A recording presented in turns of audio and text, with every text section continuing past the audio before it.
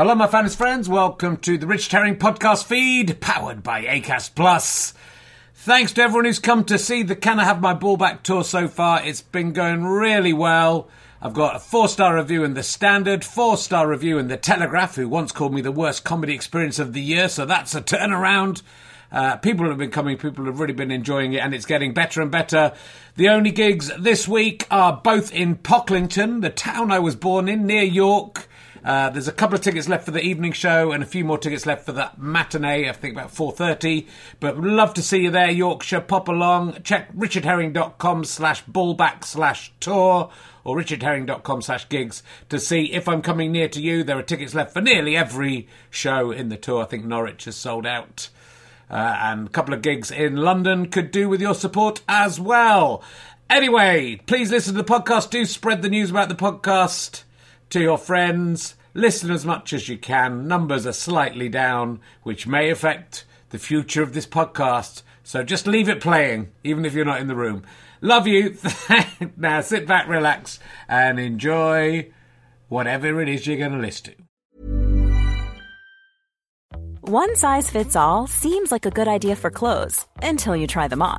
Same goes for healthcare. That's why United Healthcare offers flexible, budget-friendly coverage for medical, vision, dental, and more. Learn more at UH1.com. Millions of people have lost weight with personalized plans from Noom. Like Evan, who can't stand salads and still lost 50 pounds. Salads generally for most people are the easy button, right? For me, that wasn't an option. I never really was a salad guy. That's just not who I am. But Noom worked for me. Get your personalized plan today at Noom.com. Real Noom user compensated to provide their story. In 4 weeks, the typical Noom user can expect to lose 1 to 2 pounds per week. Individual results may vary.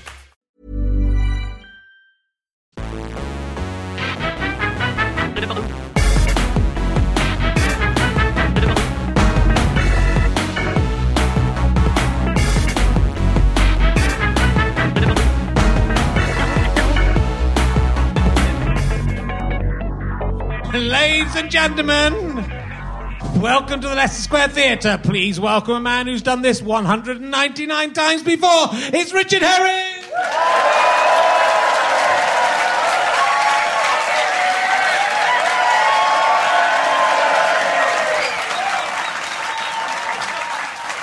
Thank you very much. Hello, ladies and gentlemen. Welcome to Richard Herring's Leicester Square Theatre podcast. I was hanging around with the Fun Boy Free and Bananarama in 1982. It might have been them, or it might have just been some people from my school in a dark room in an attic, and they were all kissing, but I was just looking at them.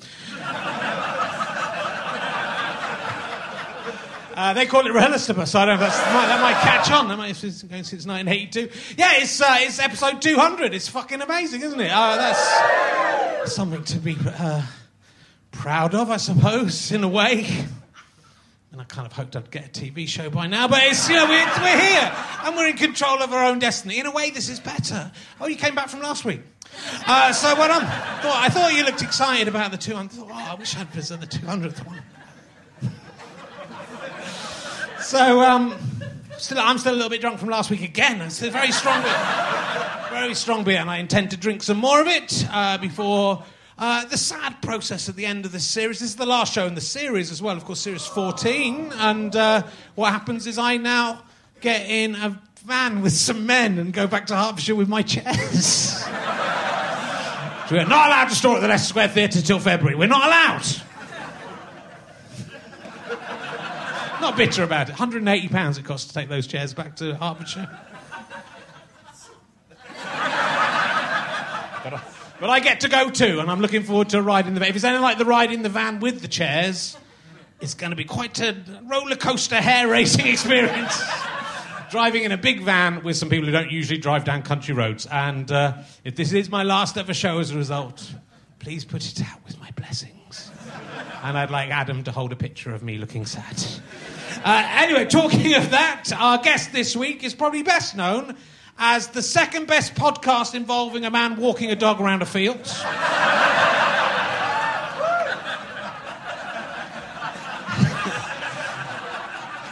Ladies and gentlemen, it's his fourth time. If we hadn't had him on before, we'd only be on 196. It's Adam Buxton, ladies and gentlemen. Mr. Buxton.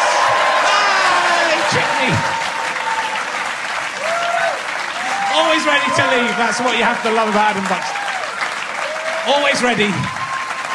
I got a load of stuff in here. Got a lot of stuff, you never know when you'll be called upon just to I got some leave. sandwiches. I've got a little bit of work I need to do. That's fine. There's some pauses where I'm just trying to think about what I've got to say next. I've got to get back to a couple of people. That's fun. Make yourself home. Some stuff, and it won't take long. My wife's asking me a couple of questions I need to deal with. Sure, that's fine. Admin. It's all... my dog, Rosie... Yes? She suffered a terrible injury. Oh, no. Yeah. It's a very traumatic thing. We were out walking yesterday, and we walked across an unfamiliar field. Right. And I actually said to her, hey, let's mix it up. Let's walk across the unfamiliar field. Yeah. Because we always go the same route. Boring. Yeah, it's a beautiful day, Rosie. Let's go crazy. We'll take this cut across here. The cows have been taken away for the winter, so we don't have to worry about being trampled. We don't have to worry about being just another cow death statistic. Yeah. And they're pretty big. And so off we went across this field, and Rosie boinged off. She was up at the top. Yeah. And I suddenly noticed something move in the middle of the field, and it was a big old hare. And it sprang up and shot off up the hill, and I thought, uh-oh, Rosie's going to go mental. She loves chasing animals, even if usually there's no question of her catching them. Yeah. So sure enough, she chases after the hare, zips off, and then doesn't come back. And she's done that before, and she usually comes home. This time she came home, and she was acting really weird. Oh. And we were having lunch, and she was just sort of zipping about, spinning around, kind of chasing her tail in it like as if she was on drugs or something. And then she jumped on my wife's lap at the table, and she was going, oh, Rosie. And then she said, maybe she's got seeds between... Is this interesting, this story? No, Dad. Well, it depends where it's going. To be honest, Adam, if it turns out she's got some seeds between her paw, it wasn't worth it. But let's see what happens. Let's see what happens next. Because last time she had seeds between, but in her paws, and it was very distraughting for her, and we had to get them out.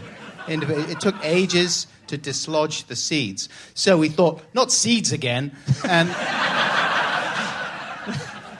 we put her on the sofa and kind of laid her out. We were stretching out her paw. And then we see only then, she has got a massive old gash in her tummy. She had clearly jumped across some barbed wire, and it had slashed like something out of Fangoria. It had peeled back a large area of the skin and fur, so that her muscle was exposed underneath. Oh, my God! And, I mean, it was really full-on and scary and sad. So we were like, whoa, holy shit, okay, get her to the vet. So we got her to the vet as quick as possible. And she came back, and it was all okay because it was a superficial wound, but superficial wound for a deep dog. And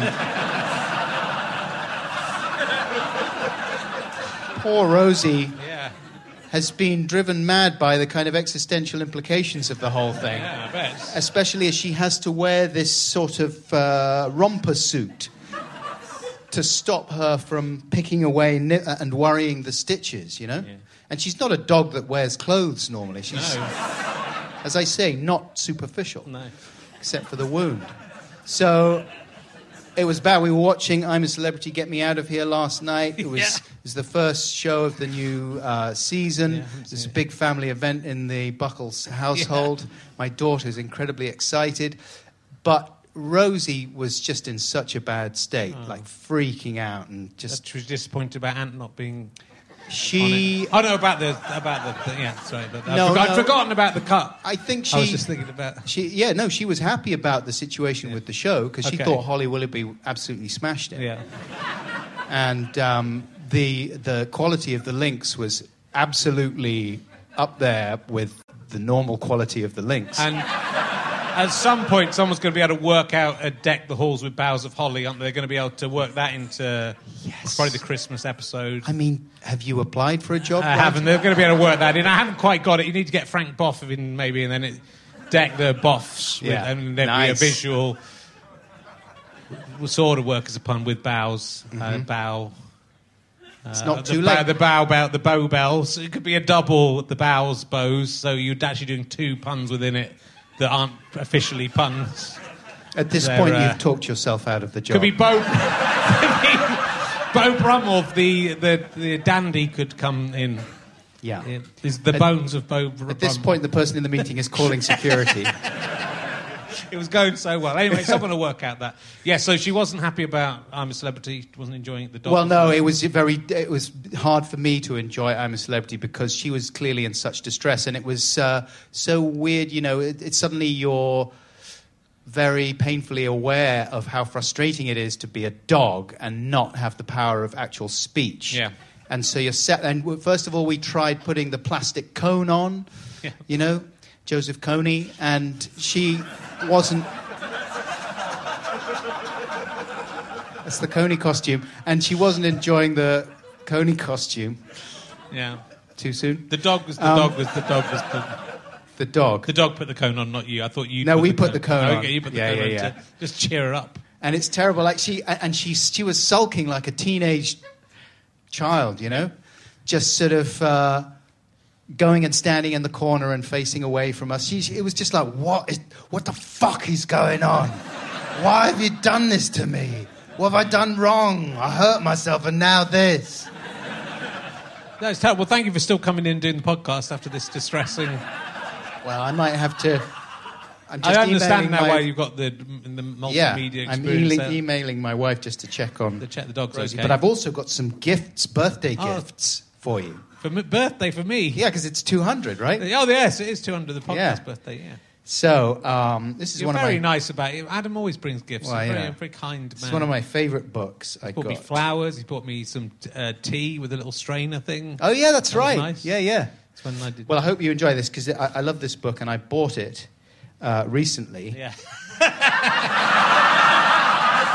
And that might be useful. It's really good. Now, I actually did buy this one, but I did get a free one, good. but only recently, because on the back it actually has a quote from me. Perhaps if Michael Parkinson had asked Muhammad Ali if he'd ever seen a Bigfoot, he might be remembered as a great interviewer. Instead, it is Richard Herring who has perfected the art of creating fun, interesting, and offensive questions that will supercharge even the dullest encounter. Adam Buxton. So I thought, holy shit, I've written the thing on the back, and it's great, and as we've just seen, and I don't even get a free copy because I bought 4 copies because I was thinking these are actually good Christmas presents. They are excellent Christmas presents. Same. This is going out in February. They're excellent Valentine's presents. There's a whole section about 4 dating. copies, but I bought this one along because I hoped you might sign it. Of course I will. And write something funny in it. I gave a copy to Louis Theroux when he came to stay the other day. And he was there with his family. And Louis, you know, he's been on the show. He likes you. He has, yeah. And so I thought, this would be a good Christmas present for Louis. And his youngest son had looked through it. His youngest son is 4 or 5. Yeah, that's all right. All right. I'd say might be a couple of questions that aren't. There's a couple of questions aren't suitable. No, surely he's target audience. And he came up with a question. Okay. Would you rather have a bum that can talk or a willy that can poo on your hand? So he's in the zone.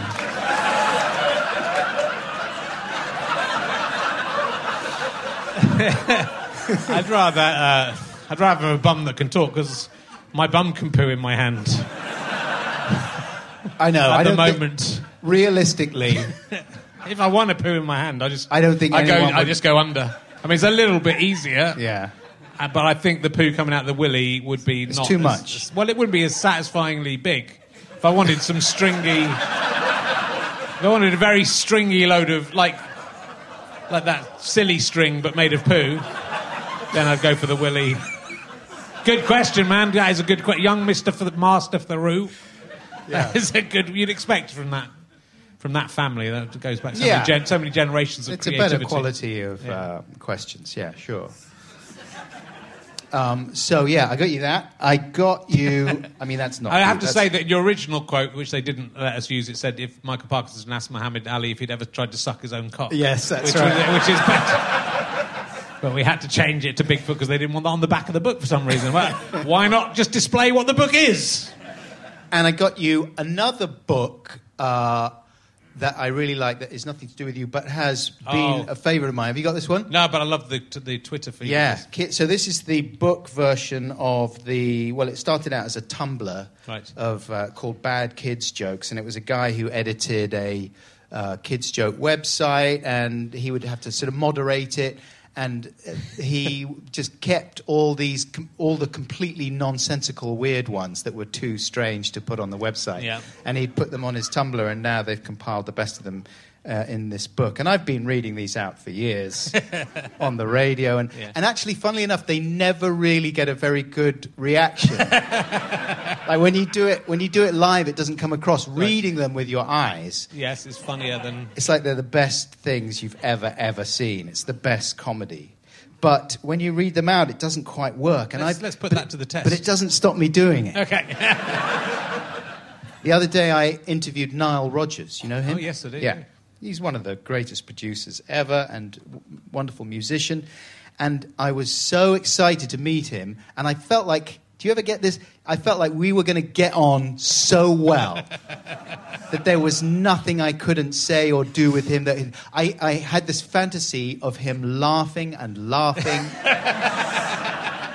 at me reading out jokes from this book.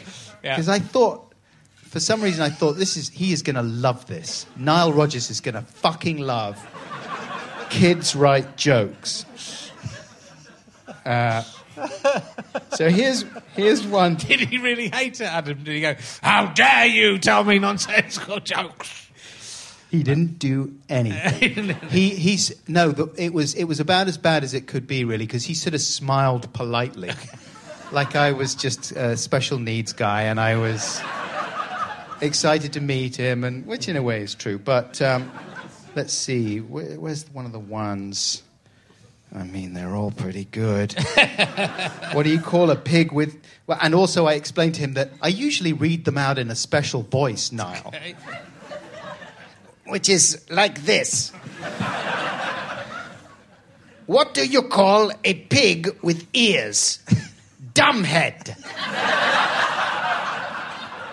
Niall Rodgers... well with my audience. This might be your audience.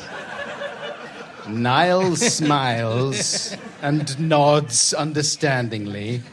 What do you call a spider with no legs? A hairy piece of trash!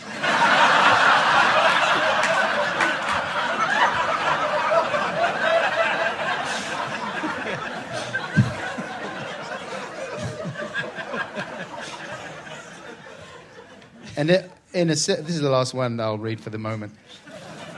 We may come back to this. You might need to. Similar theme here. What do you call a sandwich with legs? Bready legs! That nearly works, except it doesn't have a secondary meaning, I suppose. This is for you, though. Thank you. That's very kind. That is a lovely gift, and I loved gold. your reading of it as well. Thanks, man. The way you brought More it to than life. Niall. I hope you'll do the audio book. That's, an exclusive... So do I. That's because when my Nile Rodgers interview comes out, it won't include the kids' jokes. Because that was a very sad moment. I also got you one of my favourite films. Okay. It's called Attack the Block. Oh, yes. It's by a promising young director called Jay Korn. Yeah. Have you seen this? I have seen it, but I would love to see it again. I very much enjoyed it. He's a genius, that guy. He is a genius. He's got a new film out. Yeah, I know. You're in it. I am in it. In an unspecified part, according to IMDb. Oh, okay. It doesn't say what your character's called. It says Adam Buxton as nothing. Doesn't have anything there. I am playing a tour guide at Stonehenge. Okay, cool. Yeah. And I filmed... Do you remember I sent you a text saying how much I enjoyed the Katie Brand episode of the podcast? Yes. And because it was one of those moments that I was out staying in a hotel, and I had been that day on location shooting my cameo on Joe's film. And it had been quite a weird experience. It's just strange seeing him on a big-budget film surrounded by a giant crew and people doing his bidding and worshipping him and acting like he's special. And he was really nice. Joe was scrupulously lovely and mindful of the fact that maybe I would be angry.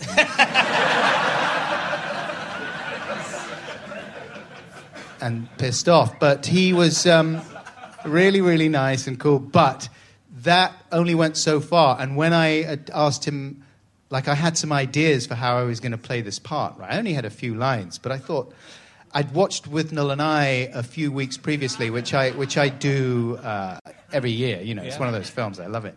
And one of the great things about that film and a film like American Werewolf in London is that there are, in every scene almost, brilliantly funny character studies just that would normally be throwaway parts, just a couple of lines that would be totally anonymous. But every single actor they've got to do these parts is just turned it up to 11, you know. I thought that's what I'll do with the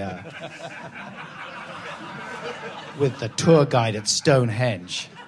I'm going to fucking go mental on this thing. I've got a lot of funny voices and... So I did the voice I was thinking of for Joe, and he said, no. No, don't need to do it like that. Just totally natural is fine. And so that was that. And then at the hotel that night, I was just, I thought, well, that was fun. That was fun. I'm glad it was nice of Joe to ask me to be in it, but I was a little deflated. Yeah. And listening to your podcast with Katie Brand just made me so happy. Oh, it cheered me up. Good. And I just thought, I'm so glad that there's people in the world that are doing this. And yeah, it does help a lot of people with depression. Just go, well, it's not as bad as... It just made my life's not as bad as that. That's right. That's good. Now, there's a trope with scenes in Stonehenge that I want to see whether this happens in the film. If it might be too much of a spoiler. Yeah. But it's very difficult to do a film about Stonehenge that doesn't involve someone leaning on or knocking over part of Stonehenge and it's collapsing like dominoes. Like dominoes. I don't think I've ever seen anyone not do that. It's really? It's like when you're... when there's ever a scene in an airport with a luggage carousel, the luggage coming out, it's nearly every time that happens, a person ends up either coming out of the thing or falls onto the luggage. Uh-huh. It's very rare you'll see someone avoid that trope. Does Stonehenge fall over when you're the tour guide? No. Wow. I want to see this film. No. Cornish never goes for the obvious. He's always a couple of steps ahead of the audience. Listen, if he didn't want the amazing, funny voices that I had lined up, then he's not going to start knocking over Stonehenge monuments. Here is another gift. This is too many gifts. I mean, this is a lot of gifts. I'm embarrassed. This I'll give you a copy is of my DVD. Oh, yes. Deadpan magazine, Britain's rip-roaring comedy magazine. One today, issue 13, April 1995. Cover stars Stuart Lee and Richard Herring. Attack, the new comedy underground. Quote, our ultimate aim is to be worshipped as gods.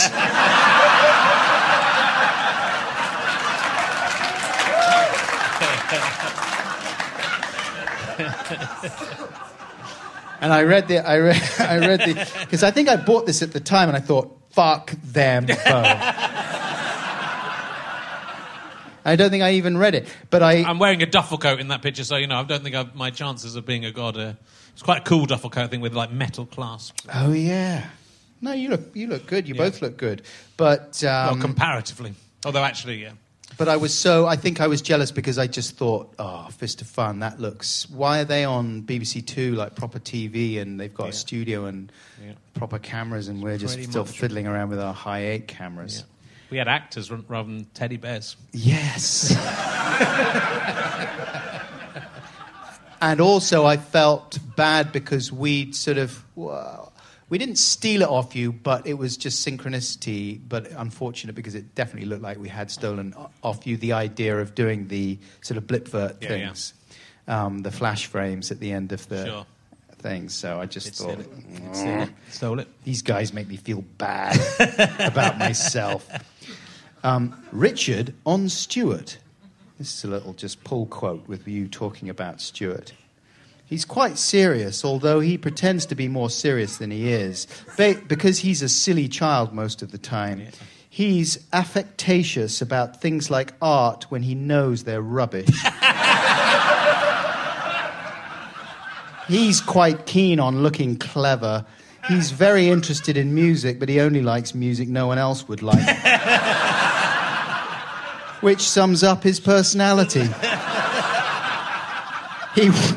He worries about what people think to the extent that he makes things worse by going on about them so much. Very true. He's a little bit paranoid and he goes a bit mental sometimes. He drinks too much. Wow. And he's always late and he's lazy. The best way to upset him is to be rude about his girlfriend. And he's not...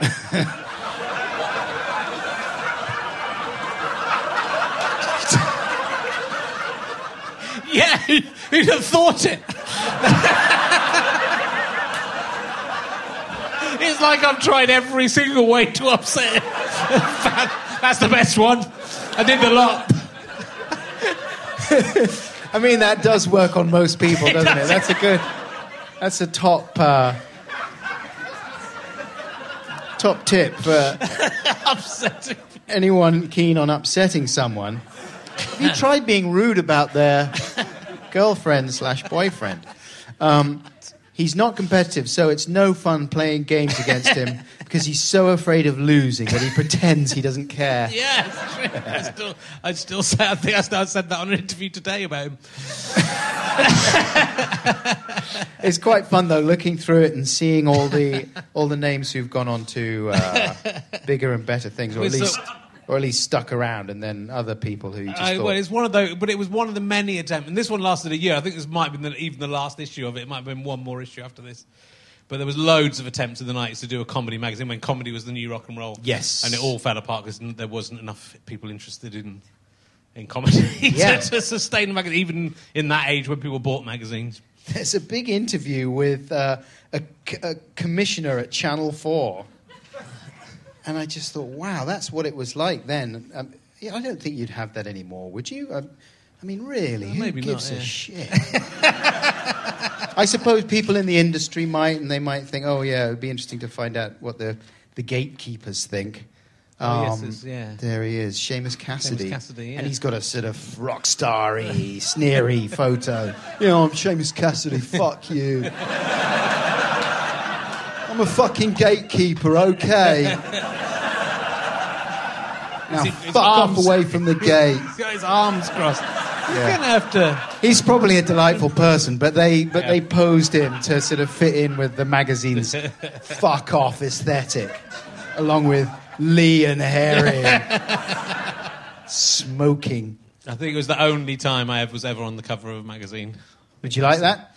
I'd probably have one, but yes, I will take it. I'll eBay it and send it to some idiot. I eBayed all my Lee and Herring stuff. I just got rid of it. Oh, did you? Yeah. How much did you get for it? Well, quite a lot of things. I've still got his store, but I think we might gift that too. It's very broken up. Someone's offered to mend it, actually, but I'm going to gift it to the Museum of Comedy, I think. Yeah. I don't think I can sell his store. No. But I did sell a few scripts and bits and bobs. Doesn't it take, isn't the admin involved with selling stuff on eBay? Doesn't that completely outweigh any money you might make back? No, you could make some quite good money. Oh, really? Yeah. Well, 20, 30 quid. Yeah. I think I needed the money at the time. I think I just wanted to I thought, let's get rid of a lot of this stuff. What was the item that sold for most? I can't remember with the Lee and Herring stuff. I sold the first book from, my question book from the podcast, which wasn't... I didn't get anyone to sign them in those days. And so that sold for about 1,500 quid, the Slytherin notebook. But the guy who bought it sent me a video. His daughter said, "Why didn't you just put in a bid to knock it up a bit? Someone else will come." It was going up that way, and he put in 1,500 quid or something. Wow! And then there's a video of him for the last 30 seconds going, "No, why?"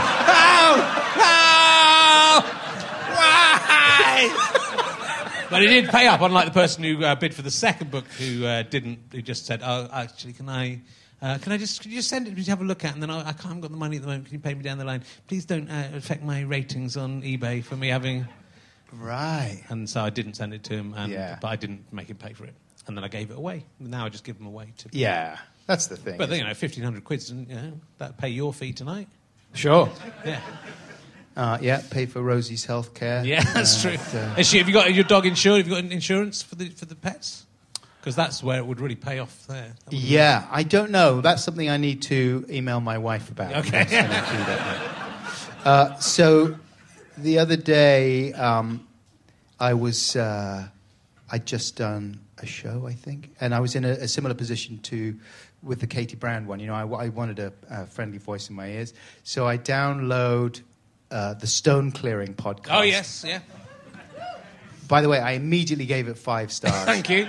Without even listening. Good. Because it had loads of really good ratings. And also people, I just love it when people give my podcast a positive rating. Yes, it's nice. I just think, what kind of bastard gives you less than 5 stars?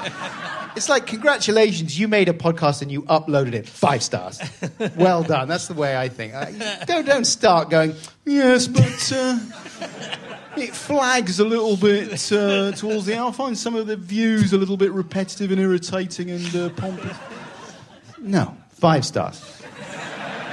Well, the reviews are the best thing. And with Me One versus Me Two Snooker, it's part of it. Yeah. And the reviews are sort of joining in with what the spirit of the podcast. I'm not going to say it's a joke, because they're not very serious podcasts. Yeah. It's 45 minutes. Yeah. And I listened to the whole thing. Here's some quotes. I don't know how many stones are on this field, but it looks like a lot. 5 minutes in, we are at this point. A stone is like an apple. You know when it's ready to be picked. Yeah. It's true. It's true. Morally speaking, it's wrong to move someone else's stone. At that point, I did switch off. There's no rules, but there's a lot of morality in stone clearing, I think. Yeah. What do you record it on your phone? Yeah, I've got earpods, those Apple earpods. Holy. And they've got a microphone in them. But it's actually quite... I was going to ask you, because yours is very good quality when you go out and record on the field. But I can't hold a microphone. I don't record on headphones. That's my secret. Yeah. But I can't be holding stuff. I record on that. I can't hold it, can I? I can't give up one of my stone-carrying hands. Couldn't you make some sort of contraption a bit like... what's his name? Peter Gabriel, when he's on stage, he has like a whole thing to hold it. I don't think I could, because then the dog walk... It's very important that it's secret what I'm doing. Oh, okay. Stone clearing. And so the other dog walkers, I'm not allowed to know, and no one else is allowed to know what I'm doing. Yeah. So if I was walking around with the microphone, I think it might affect their... what I'm really looking forward to is often I have conversations with strangers as I'm walking around the field. Yeah. I met the guy. There's the main cairn that I've built into quite an impressive cairn was there already. There was a tiny cairn there, and the guy, unbelievably, the first dog walker who saw me in the middle of the field picking up stones said, "Are you collecting stones?" I went, no. And he said, "Oh, I know. I used to do that. That's cairn at the end. That's me and my friend. We always just pick up one stone and throw it on there. One stone." He was an old guy. I looked at him and thought, "You're never going to clear this field 1 stone a day, mate. You get a fucking grip. You're about 80. Come on." What constitutes a cairn? Just any collection of stones, really. I call a small one a nest because it looks like a little nest of eggs, and then that will grow and grow. But I'm trying to make a wall, and that is in that little corner, I have the beginnings of a wall going that way. This is what the podcast is like. Except not so well recorded. So it looks, if I've got the earpods in, and they do work as microphones after a fashion, then I could pretend I'm just listening to some music, or on a phone call, because I'm walking around talking to myself. Yeah. If you saw a man walking around a field talking to himself, picking up stones and throwing them into the bushes, you'd think he was insane. So I have to have that's a good way of excusing myself. I think he was insane, or I think he was an artist. There's a great tradition, of course, in the art world of moving stones and rearranging nature. Yeah. Richard Long, wasn't he the king of that? He did a little bit of that, yeah. Not as good as what I'm doing. Not as good as you. And of course, some of his pieces in gallery form now are just photographs of a field and then a description of what he had done that day. Yeah. You could do that. Yeah, that's what I'm planning. I sort of think I might win. He's already won the Turner Prize, has he, Richard Long? Did he win it? I think... I'm hoping to win the Turner Prize anyway, and then I'm going to donate the money to the playground that's next to the field. Oh, okay. Because it's rubbish. Yeah. In our village, and then because I reckon if the farmer got wind that I was making money off of moving his stones around, I don't know if he or her, I don't know if they're annoyed about what I'm doing or if it's useful, or actually counterproductive, and I don't want to know. Or you could take some of that eBay money, give that to the kids. No, it's mine. I used it for podcasts. That's what I did with the that's what I did with the valuable Fist of Fun hundreds. Ready to pop the question? The jewelers at BlueNile.com have got sparkle down to a science with beautiful lab-grown diamonds worthy of your most brilliant moments. Their lab-grown diamonds are independently graded and guaranteed identical to natural diamonds, and they're ready to ship to your door. Go to BlueNile.com and use promo code LISTEN to get $50 off your purchase of $500 or more. That's code LISTEN at BlueNile.com for $50 off. BlueNile.com, code LISTEN. There's never been a faster or easier way to start your weight loss journey than with PlushCare. PlushCare accepts most insurance plans and gives you online access to board-certified physicians who can prescribe FDA-approved weight loss medications like Wegovy and Zepbound for those who qualify. Take charge of your health and speak with a board-certified physician about a weight loss plan that's right for you. Get started today at plushcare.com/weight loss. That's plushcare.com/weight loss. plushcare.com/weight loss. Hey there, it's Michelle Norris. I'm host of a podcast called Your Mama's Kitchen. When I travel, I'm usually looking for a way to find a taste of home when I'm not at home. And one of the things I love to do when I am at home is entertain. And Airbnb allows me to do that. When I was in California recently, I rented a house that had a great kitchen. And when we were sitting around the table, we were all thinking, we're in someone else's house. Someone could be in all of our homes as well. If you have a home, but you're not always at home, you have an Airbnb. Your home might be worth more than you think. Find out how much at airbnb.com/host.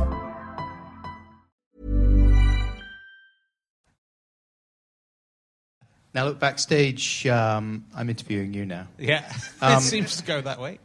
I asked you if you could sing the tune they play at the groundhog ceremony in Groundhog Day. I've nearly got it now. Yeah, go on. There you go. The Tarazana polka. Yeah, that's good. Because I couldn't do it backstage, but now it's completely come to me. Cut out your troubles and go down the thing. That's right. Here comes a groundhog. Do you think, audience, you could sing it? I mean, it's called the Pennsylvania Polka. The Pennsylvania Polka, yeah. Yeah, so it existed before. It wasn't written for the movie. And the lyrics, I just thought it would be fun to sing it, seeing as we've done this so many times. Yeah, okay.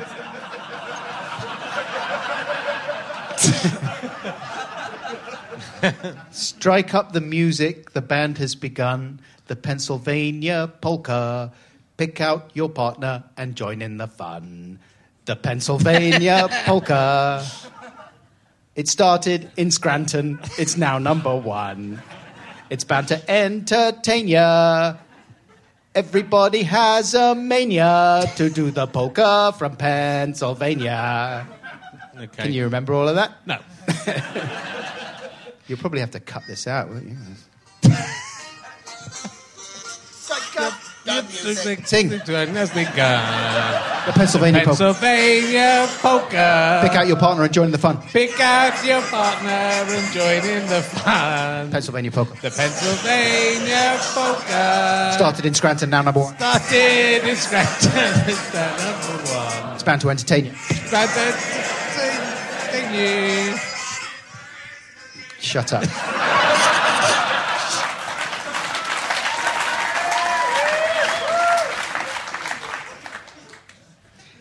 I mean, that song, though, really... Doesn't that make you happy when you hear that music? Yeah. It's sort of brilliant that they used that piece of music, which could so easily have been... It's got a sort of irritating quality to it, but it's so joyful that you don't care, and it just makes you feel happy. Yeah. I love that Until film. you hear it every day. And then it grinds into your head. Yeah, but then it kind of comes... It's a bit like a Stuart Lee routine in that way. you go through... It starts out being fun, then you go through a long period of thinking, oh, Jesus, I can't deal with this. And then you break through into another sort of, whoa, this is amazing. That's how I feel about the Pennsylvania polka. What's the name of the lady that he finds out the details from and then comes and... She's standing there by the bandstand while that's playing. The girl that he meets in the cafe and goes, what's your name? Where did you go to school? Who's your third grade teacher? I don't know. I can't remember. What's her name? Anyone? Nancy. Nancy. The only one I know is Ned Ryerson. Bing! It's a great film. It's amazing. It's a great film. He's really good, that actor, the guy that plays Ned Ryerson. Does anyone know that? That's deep level. There you go, Stephen Tobolowsky. So he's done... Two people got it. I mean, he's pretty famous, and he's been in a lot of stuff. Yeah. But, and he is... Okay, here's my Stephen Tobolowsky story, which only just... I just remembered. He is responsible for the name Radiohead, the band name Radiohead, because he was working with David Byrne. I can't remember exactly what he was doing. Was he writing? He was helping with Stop Making Sense in some capacity, working with Jonathan Demme. And he was talking to David Byrne about the idea of people picking up sort of radio signals and thoughts. I'm probably mangling this a little bit.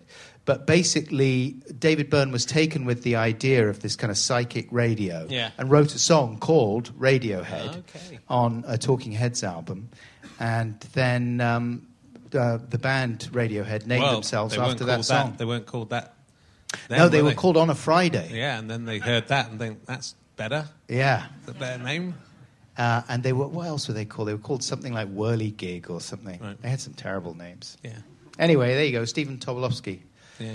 That's not why I forced anyone to sing Pennsylvania It was polka. nearly... It wasn't as much fun, ironically, as when we sang the specials at the end of the last... Yeah, that's right. That was good fun. Yeah. Not Terry Hall's era specials, though. No. But Did Terry Hall free Nelson Mandela? Did he fuck? I think he's back this week. Has he come back? Oh, yeah. Shit.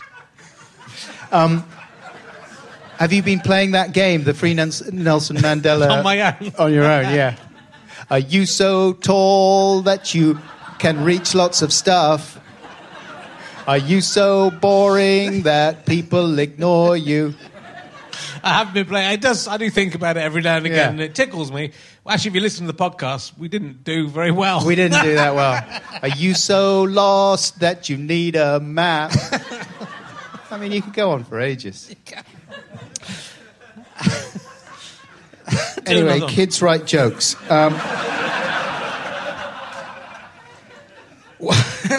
What is the secret ingredient of a toilet?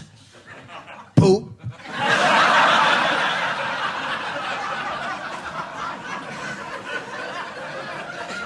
Why did the cow go to the movies? Because movies!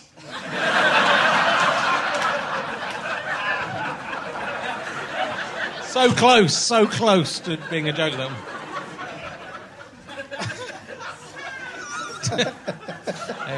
They liked it over there. This one is in the form of a play. Okay. It's the last one I'll do. Mum, there are worms in my plate. Waiter, those are sausages!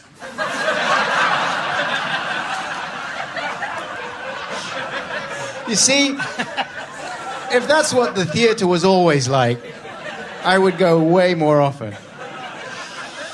Well, let's ask you a couple of questions from emergency questions, so I've done something. Yeah, okay. Just Strike up money, the music, the band. What food have you consumed the longest after its expiration date, and what were the consequences of that, if any? Do you eat food after it's... Because I'm happy to eat pretty much anything. And my wife's very strictly adheres to... So the other day we had some raspberries. Uh-huh. Okay? You can tell if raspberries are okay. We had them at 6 o'clock in the morning. They went out of date at 12 o'clock the previous I said, I reckon they'll be okay for another 6 hours on top of the... They probably factored that in. When they do it, they think they're going to eat them a couple of days later. That's just a warning. Yeah. So I ate those and was fine. Yeah. I ate some bacon and was sick, though. Was it old bacon? Well, it didn't have a sell-by date on it because it was from a butcher's, but it hadn't been open that long, but it had been open for a bit. And was it silvery? It might have been a little, but I didn't really... it was... Sometimes they're silvery and it's okay. Yeah, that's right. You can't tell, can you? And when you get fish, you smell it and go, it smells horrible. Yeah, it smells like fish. Yeah, it does. So, it smells like dead fish. Are you the only thing that worries me is poultry when that smells gamey. Yes. You know, if you get some chicken breasts out and they are a bit whiffy, yeah, I wouldn't go for those because I have done in the past. Yeah. And, maybe that's the answer, is that chicken in the past I've thought, because I think the same as you, and I also think that it's probably the supermarkets trying to encourage you to throw stuff away, trying to encourage waste so that you'll buy more stuff. Yeah. And setting these ludicrous sell-by dates on things that actually you could keep them for 10 years and they'd be fine. But they don't want you to because they know that there's they want to have a built-in obsolescence or a sell-by date. Anyway, but yeah, with... it's a good answer to the question. You can only work with what I've given you, Adam, and it's a thorough answer to the question. But yeah, with chicken, so I took it out of the wrapper and it was maybe 2 days gone. And I thought, it'll be fine. And it did smell a little bit like feet. Yeah. And I thought, I like feet. So pop it in the oven, make myself a nice sandwich, but it tasted the same as it smelled. And then I felt sad. And then I stopped eating it because I didn't want to get ill. Because I think that's one of the ones, isn't it? That it's very dangerous. Dangerous, yes. Yeah. Okay. It's been a public information film in a way, this bit. Raspberries, have a go, that's what I say. If you were stranded on a desert island and were allowed to have 8 disc-shaped items with you...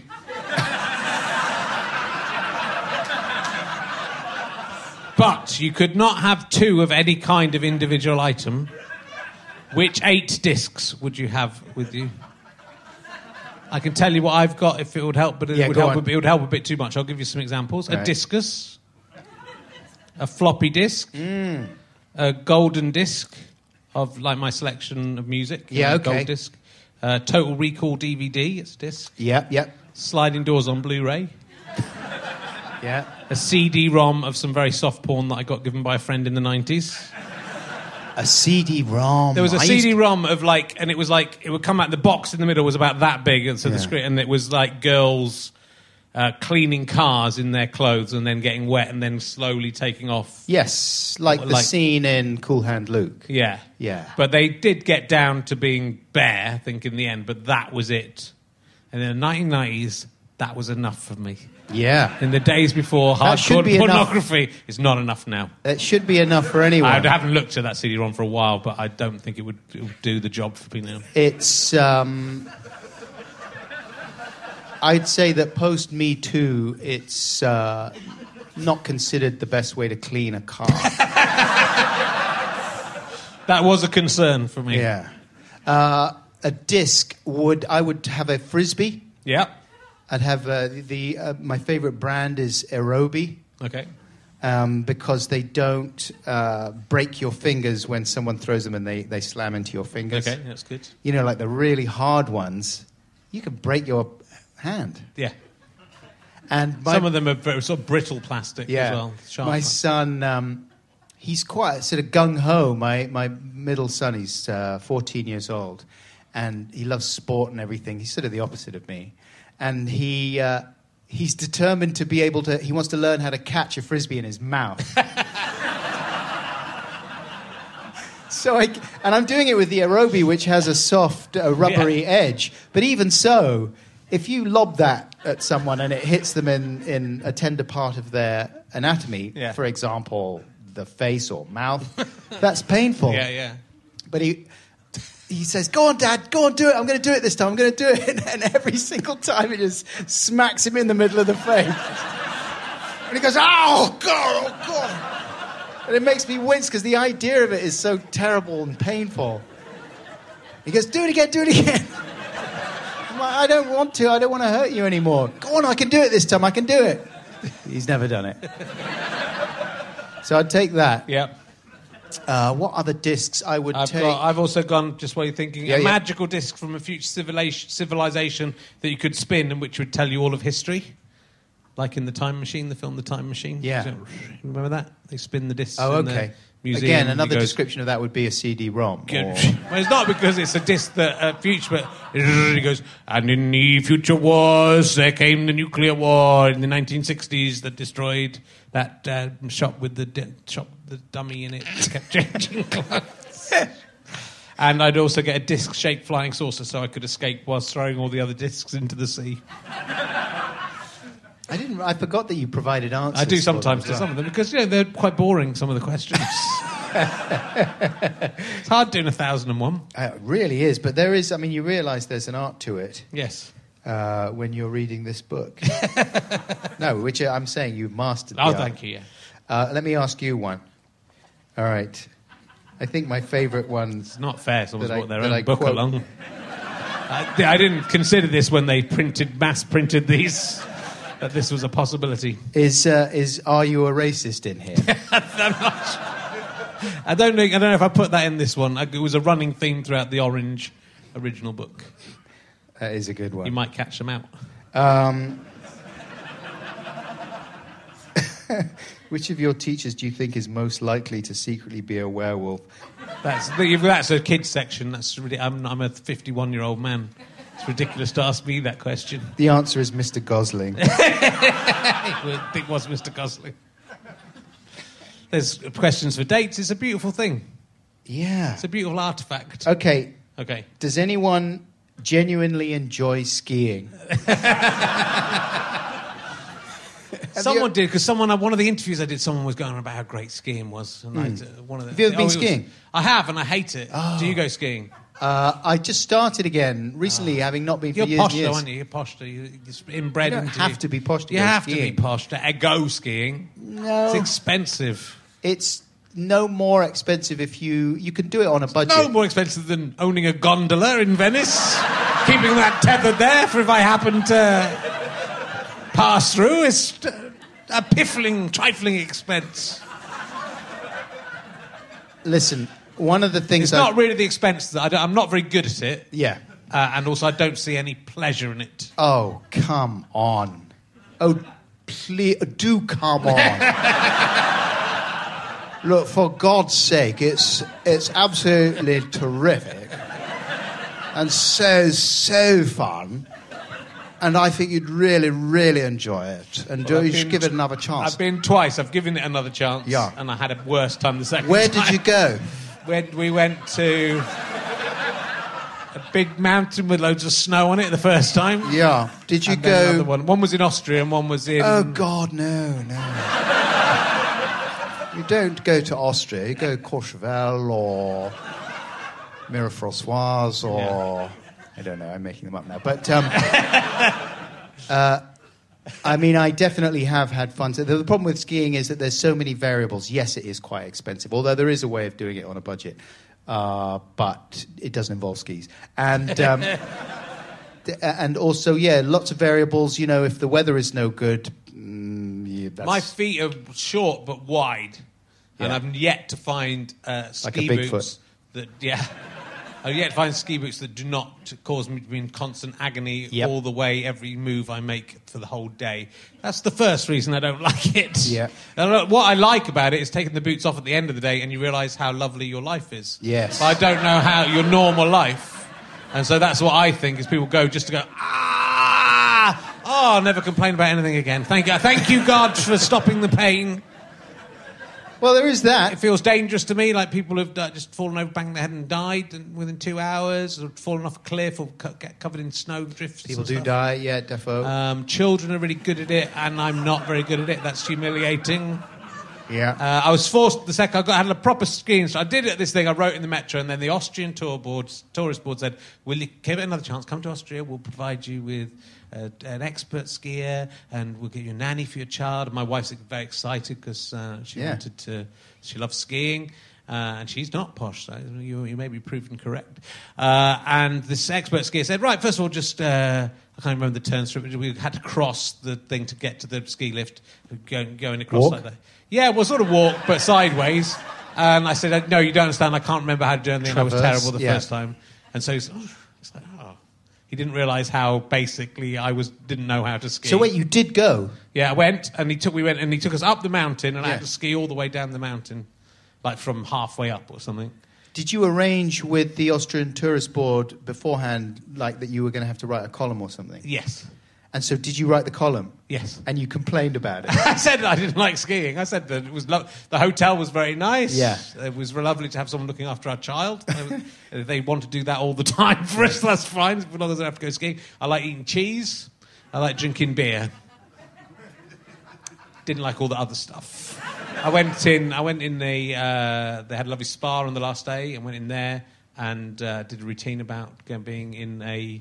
Got in the sauna, and when I got in the sauna, the door opened, and a completely naked 55-year-old woman walked in, went hello, and lay down opposite me with everything showing, like an end-to-end flesh-coloured rainbow, double rainbow, but there were signs outside saying that you had to be naked in the sauna because it's Austria. Right. So I was actually the one who was at fault. Have to be naked in the...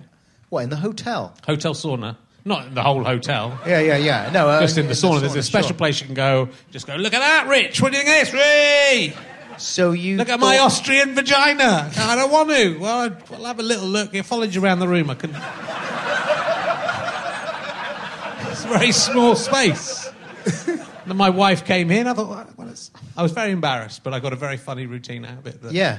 And were the Austrian Tourist Board satisfied? Yeah. They seemed to be. Yeah. It was the one time I did the Metro, and they didn't. I wasn't paid to buy something, but I had to. Had a crisis of conscience going. Is this morally wrong? And if the Metro find out that I'm writing some art, because I didn't tell the Metro. Oh, you didn't tell them, right? No. So I just said I wrote some art. I'm going on thing, and then I recommended the hotel. I think everyone does it, but it made me feel uneasy because I felt like I was selling out my Metro column, which meant a lot to me. It was very... Yeah. It was very... Yeah, I mean, I did a skiing episode of the podcast. In sort of similar circumstances, I was contacted by someone who runs a chalet, and they said, we really like the podcast. How would you like to come out and do an episode out here? And you can stay as our guests, So I was like, I ran that by my wife, and she said, yep, let's definitely do that. So it was. I've never seen her so happy. I mean, yeah. It was like the moment where she suddenly looked at me in a new way, like, God, wow, you're great. And now I understand what you do. This is brilliant. So we went anyway, and we had a very nice time, and I really slaved on the episode to sort of make it. To sort of strike the right tone so it didn't feel like just a big advertorial. Yeah. I justified it to myself because my dad was a travel writer, and that's, the business of travel journalism is you get paid to go places and then you write about it. You don't necessarily have to eulogize, but you go there and, your accommodation is paid for in return for a column about the... Anyway, so I felt as if I was doing something in that tradition and being straight with the audience about it, and hopefully giving them an episode that they would enjoy.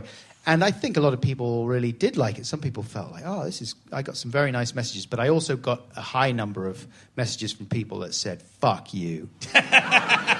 And this is it for me and your free fucking podcast. You fucking twat. You slap us in the face with your skiing holiday, you bastard.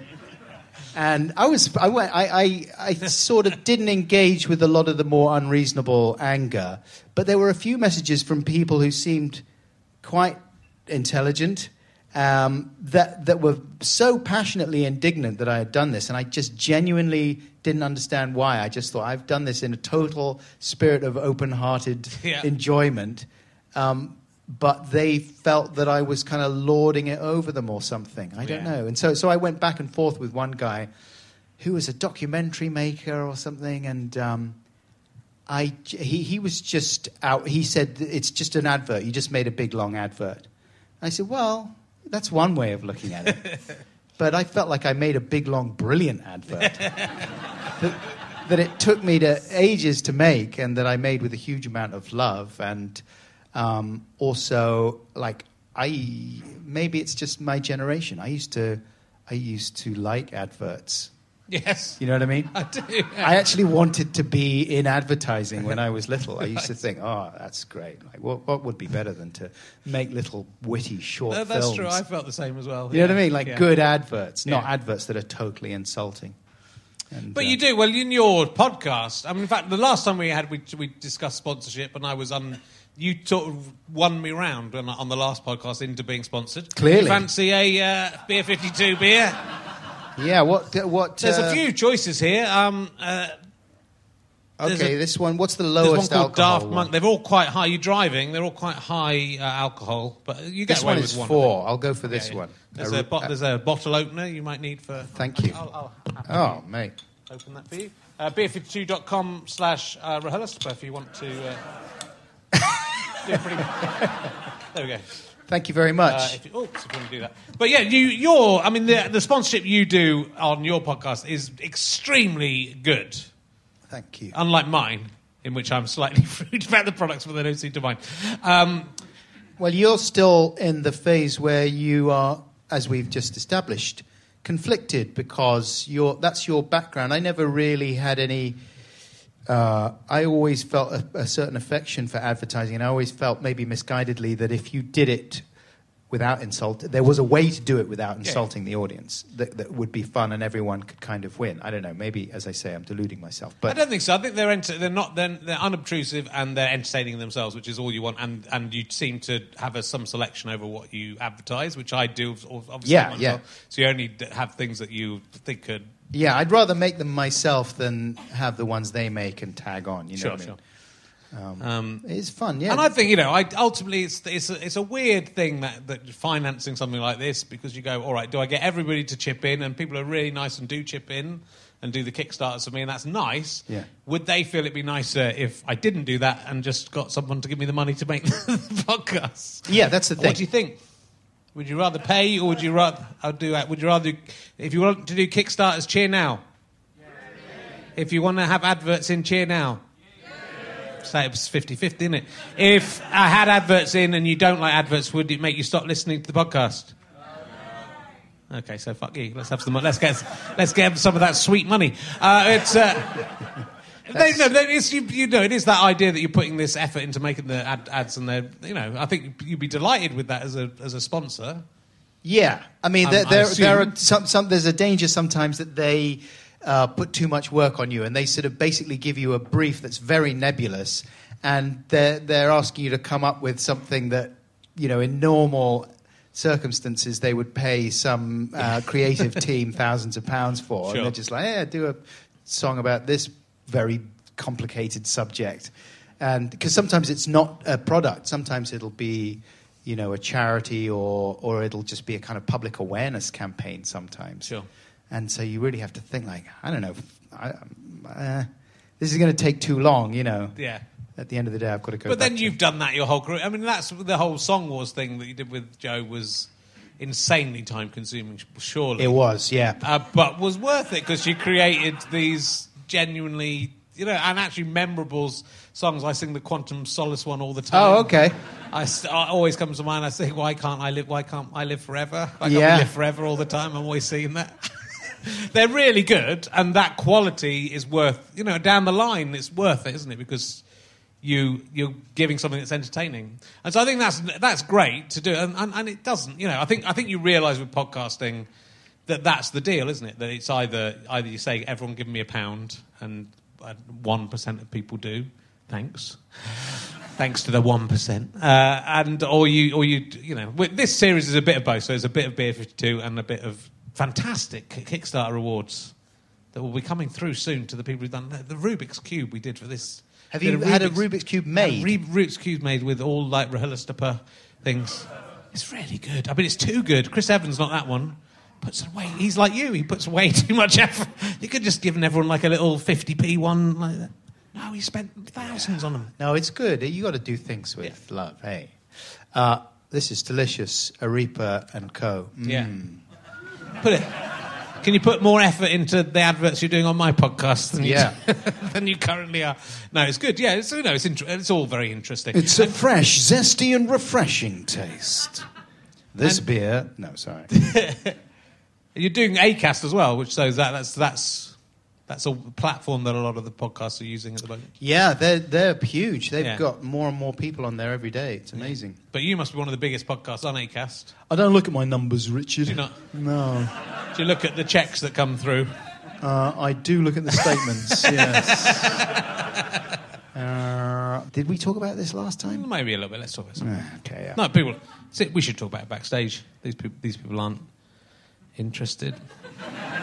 Did you watch as we speak, the armistice celebrations, commemorations? I saw a little bit of the Peter Jackson film. Oh, yeah. You didn't watch the whole thing? No. Why? you knew how it ended. Yeah.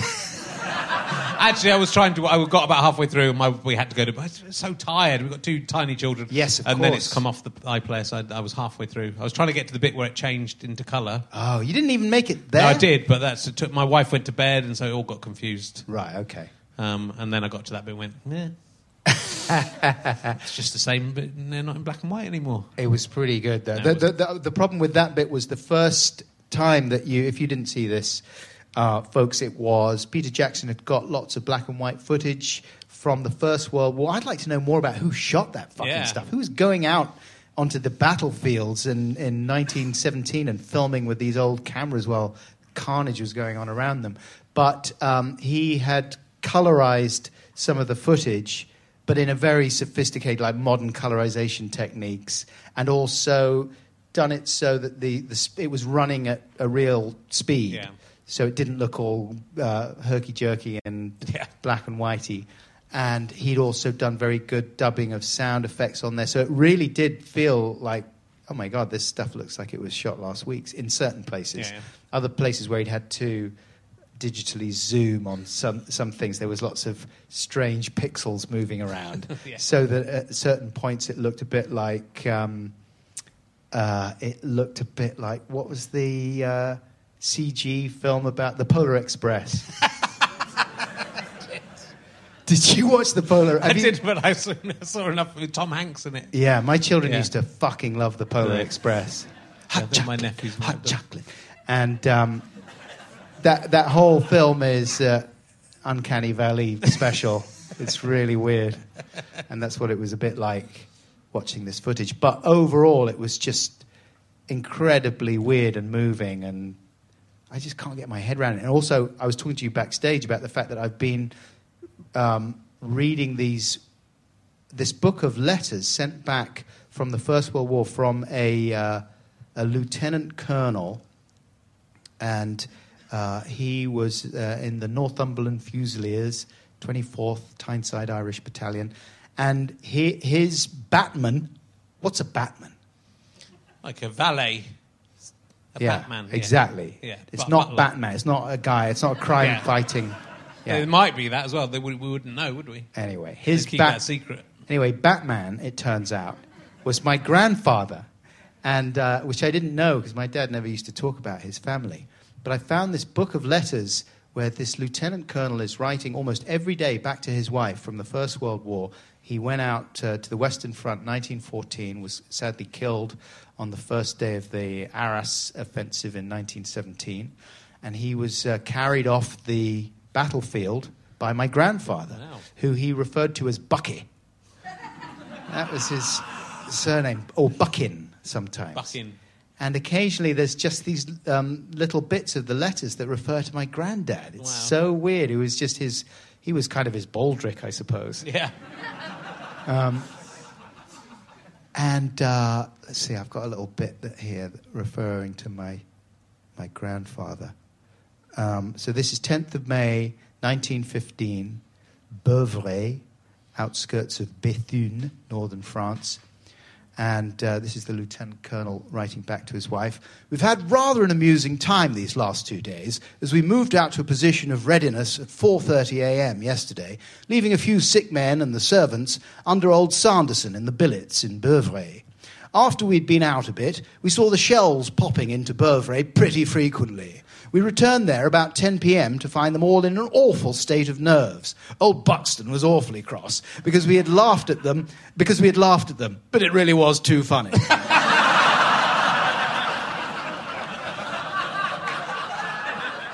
Their faces were a picture, and they'd got all bits of shell and stuff.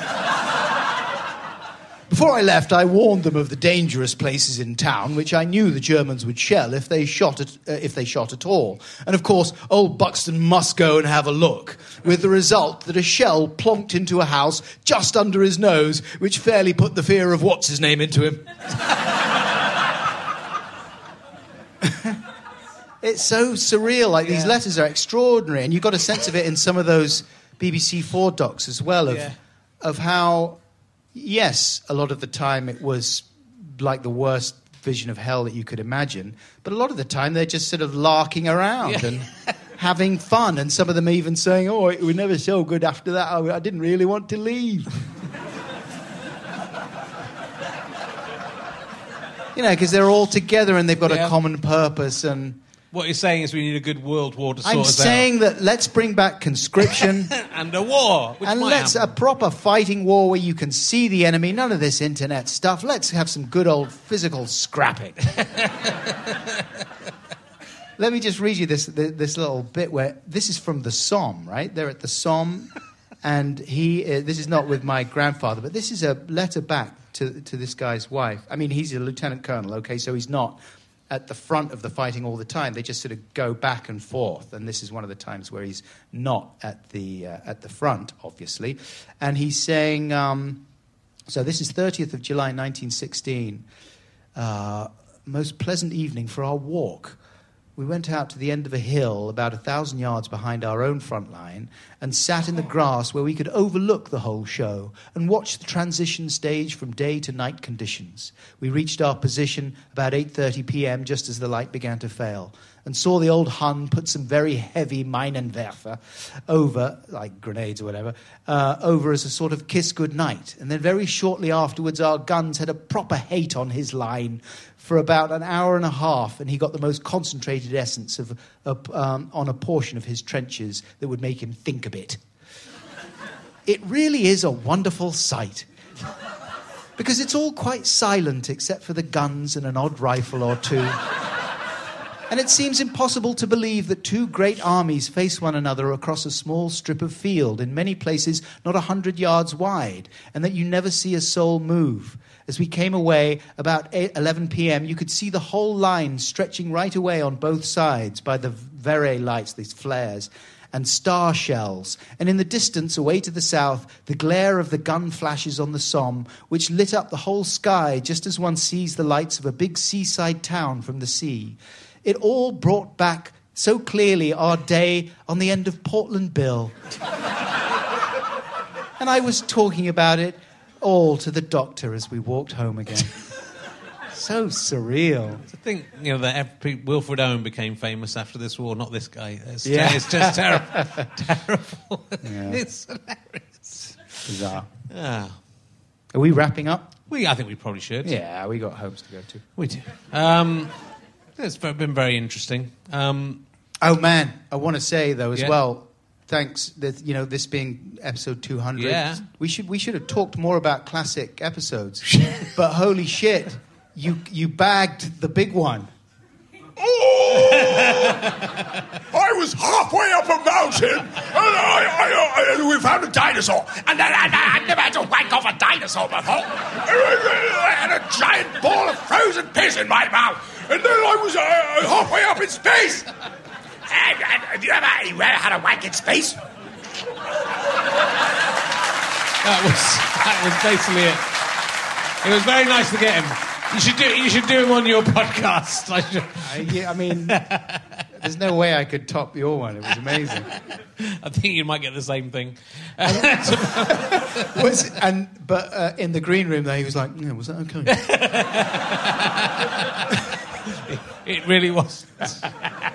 It was like 2 hours. He arrived, started, didn't stop until he left. Seriously. It was a phenomenon. It was amazing. God bless him. Was that all right, Richard? Or was I a cunt? He wasn't too worried. I'm glad I didn't do... I did a bit of work on this, but we haven't covered anything that... I've been watching... I mean, I was going to talk about Messi Goes to Okida. Oh, I think we yeah. might have talked about that. But you watch that with your children? I don't. It's good. But we haven't come across that. I was going to talk... My daughter tends to watch Netflix now. Oh, yeah. So there's she's very into... What's she watching, like Dave Chappelle and... Yeah, it's just making a murderer and that stuff. Yeah. She's watching a lot of Noddy, Toyland Detective. Okay. She's watching Beat Bugs. Have you seen the show Beat Bugs? No. Beat Bugs is insects, and it sort of surprises you because the opening theme tune is All You Need Is Love, and you go, fucking hell, how they must have spent a fortune getting the rights to that as the theme tune. But they're the Beat Bugs, and every episode is based around a Beatles song, and it's a sort of weird insects doing Beatles songs.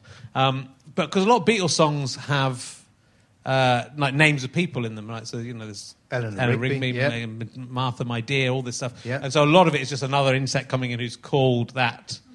And I was watching one the other day, there's a character called Maxwell. I think, oh, great, they're going to do Maxwell Silverham. That's a great song for kids.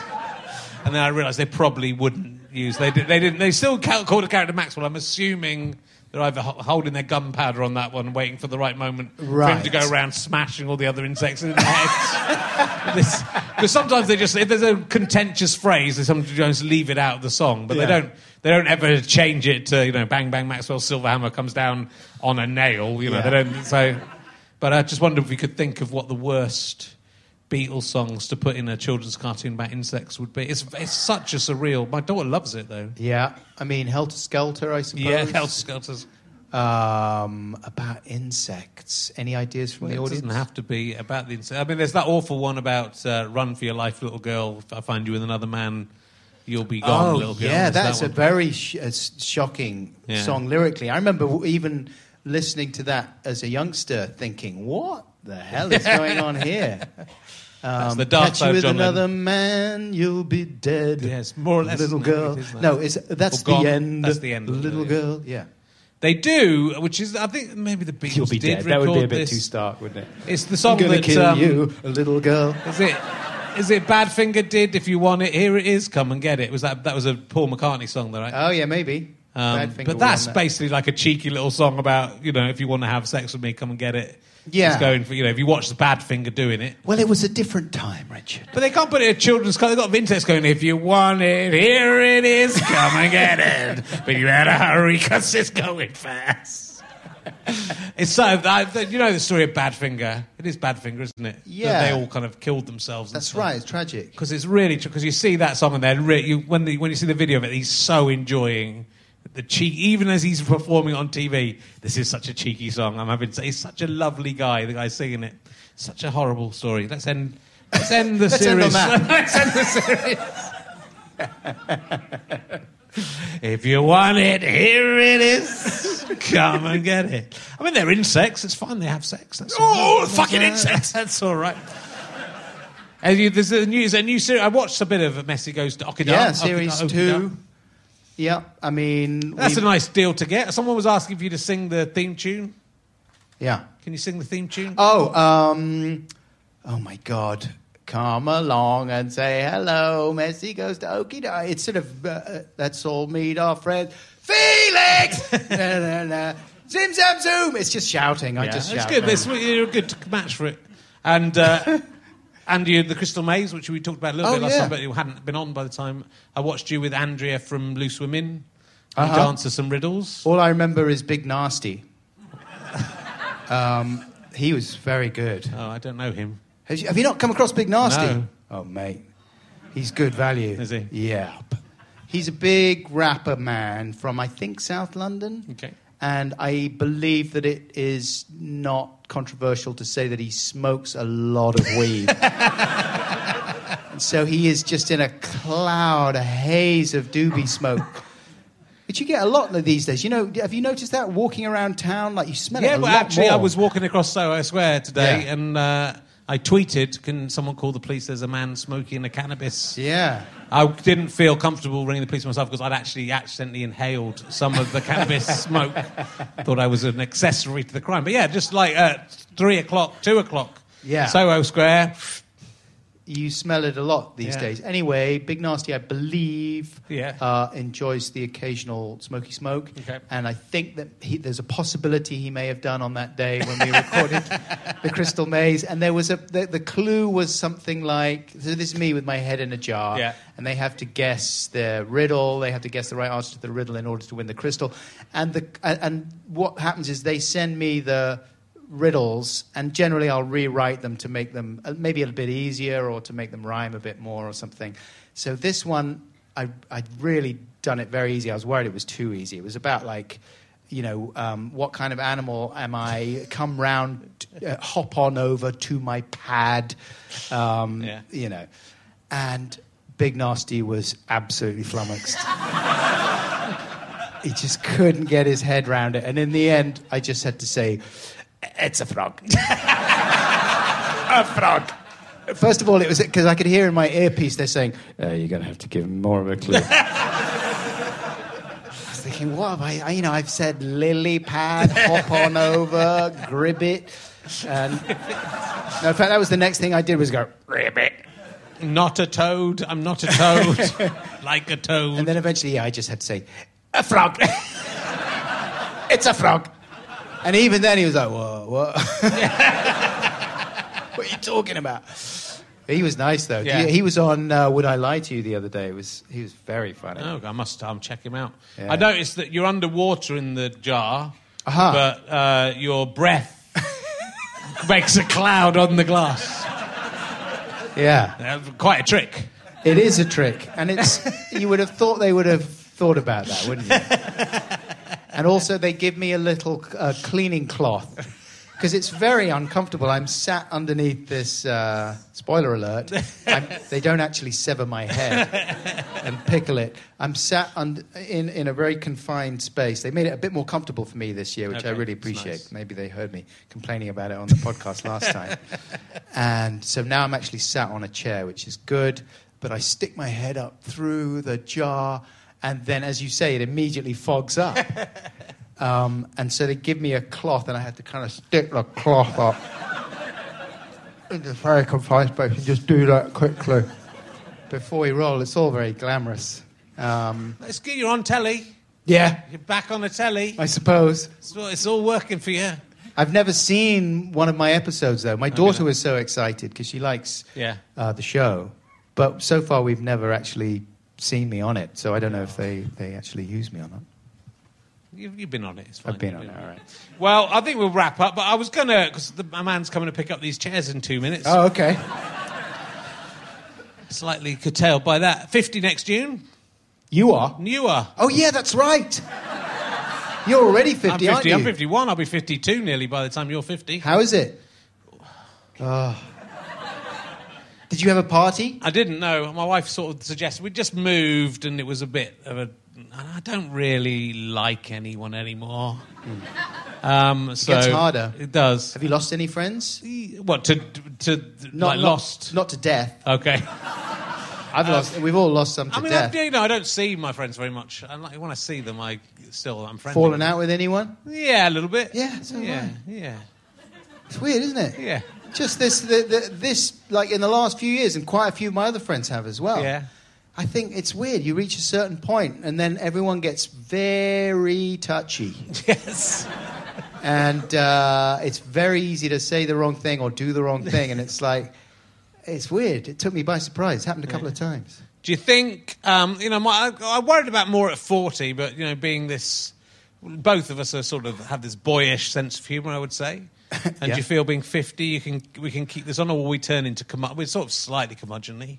Yes. No, There's always- I'm sure that to some people we are creepy. But I don't know. Yeah, it's weird because you feel young, don't you? But when you look in the mirror, you're like, oh no. And you always hear people saying that, but it's true. And I suppose you do have to bear it in mind a little bit.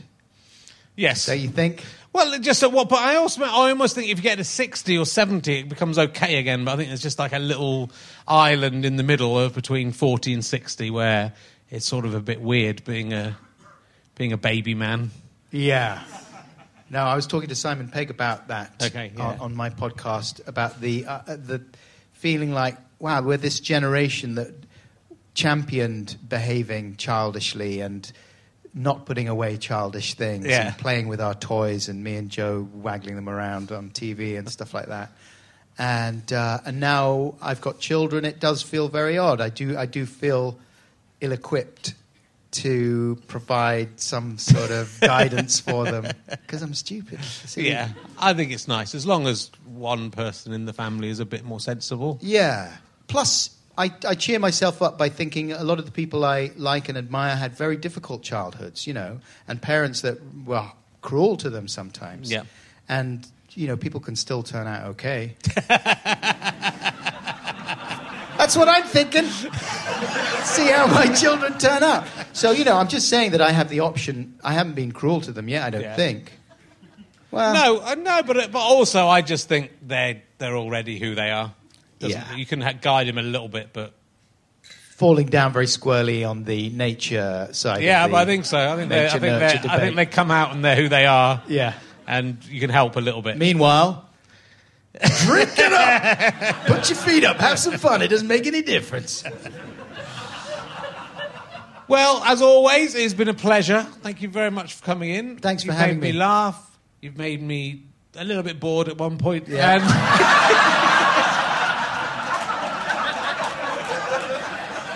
And was it the first then you made me laugh stuff? again. It was all right. Or was it the skiing? We'll discuss I've loved it backstage. I've loved it all.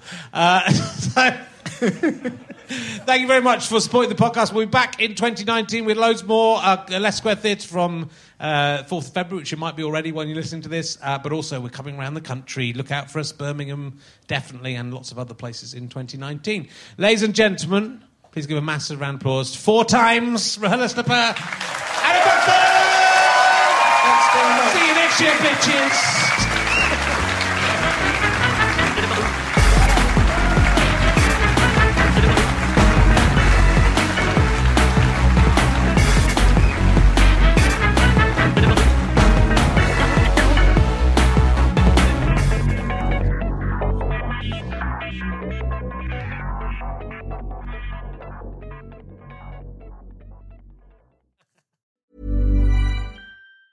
Planning for your next trip? Elevate your travel style with Quince. Quince has all the jet-setting essentials you'll want for your next getaway, like European linen, premium luggage options, buttery soft Italian leather bags, and so much more. And is all priced at 50 to 80% less than similar brands. Plus, Quince only works with factories that use safe and ethical manufacturing practices. Pack your bags with high-quality essentials you'll be wearing for vacations to come with Quince. Go to quince.com/pack for free shipping and 365-day returns.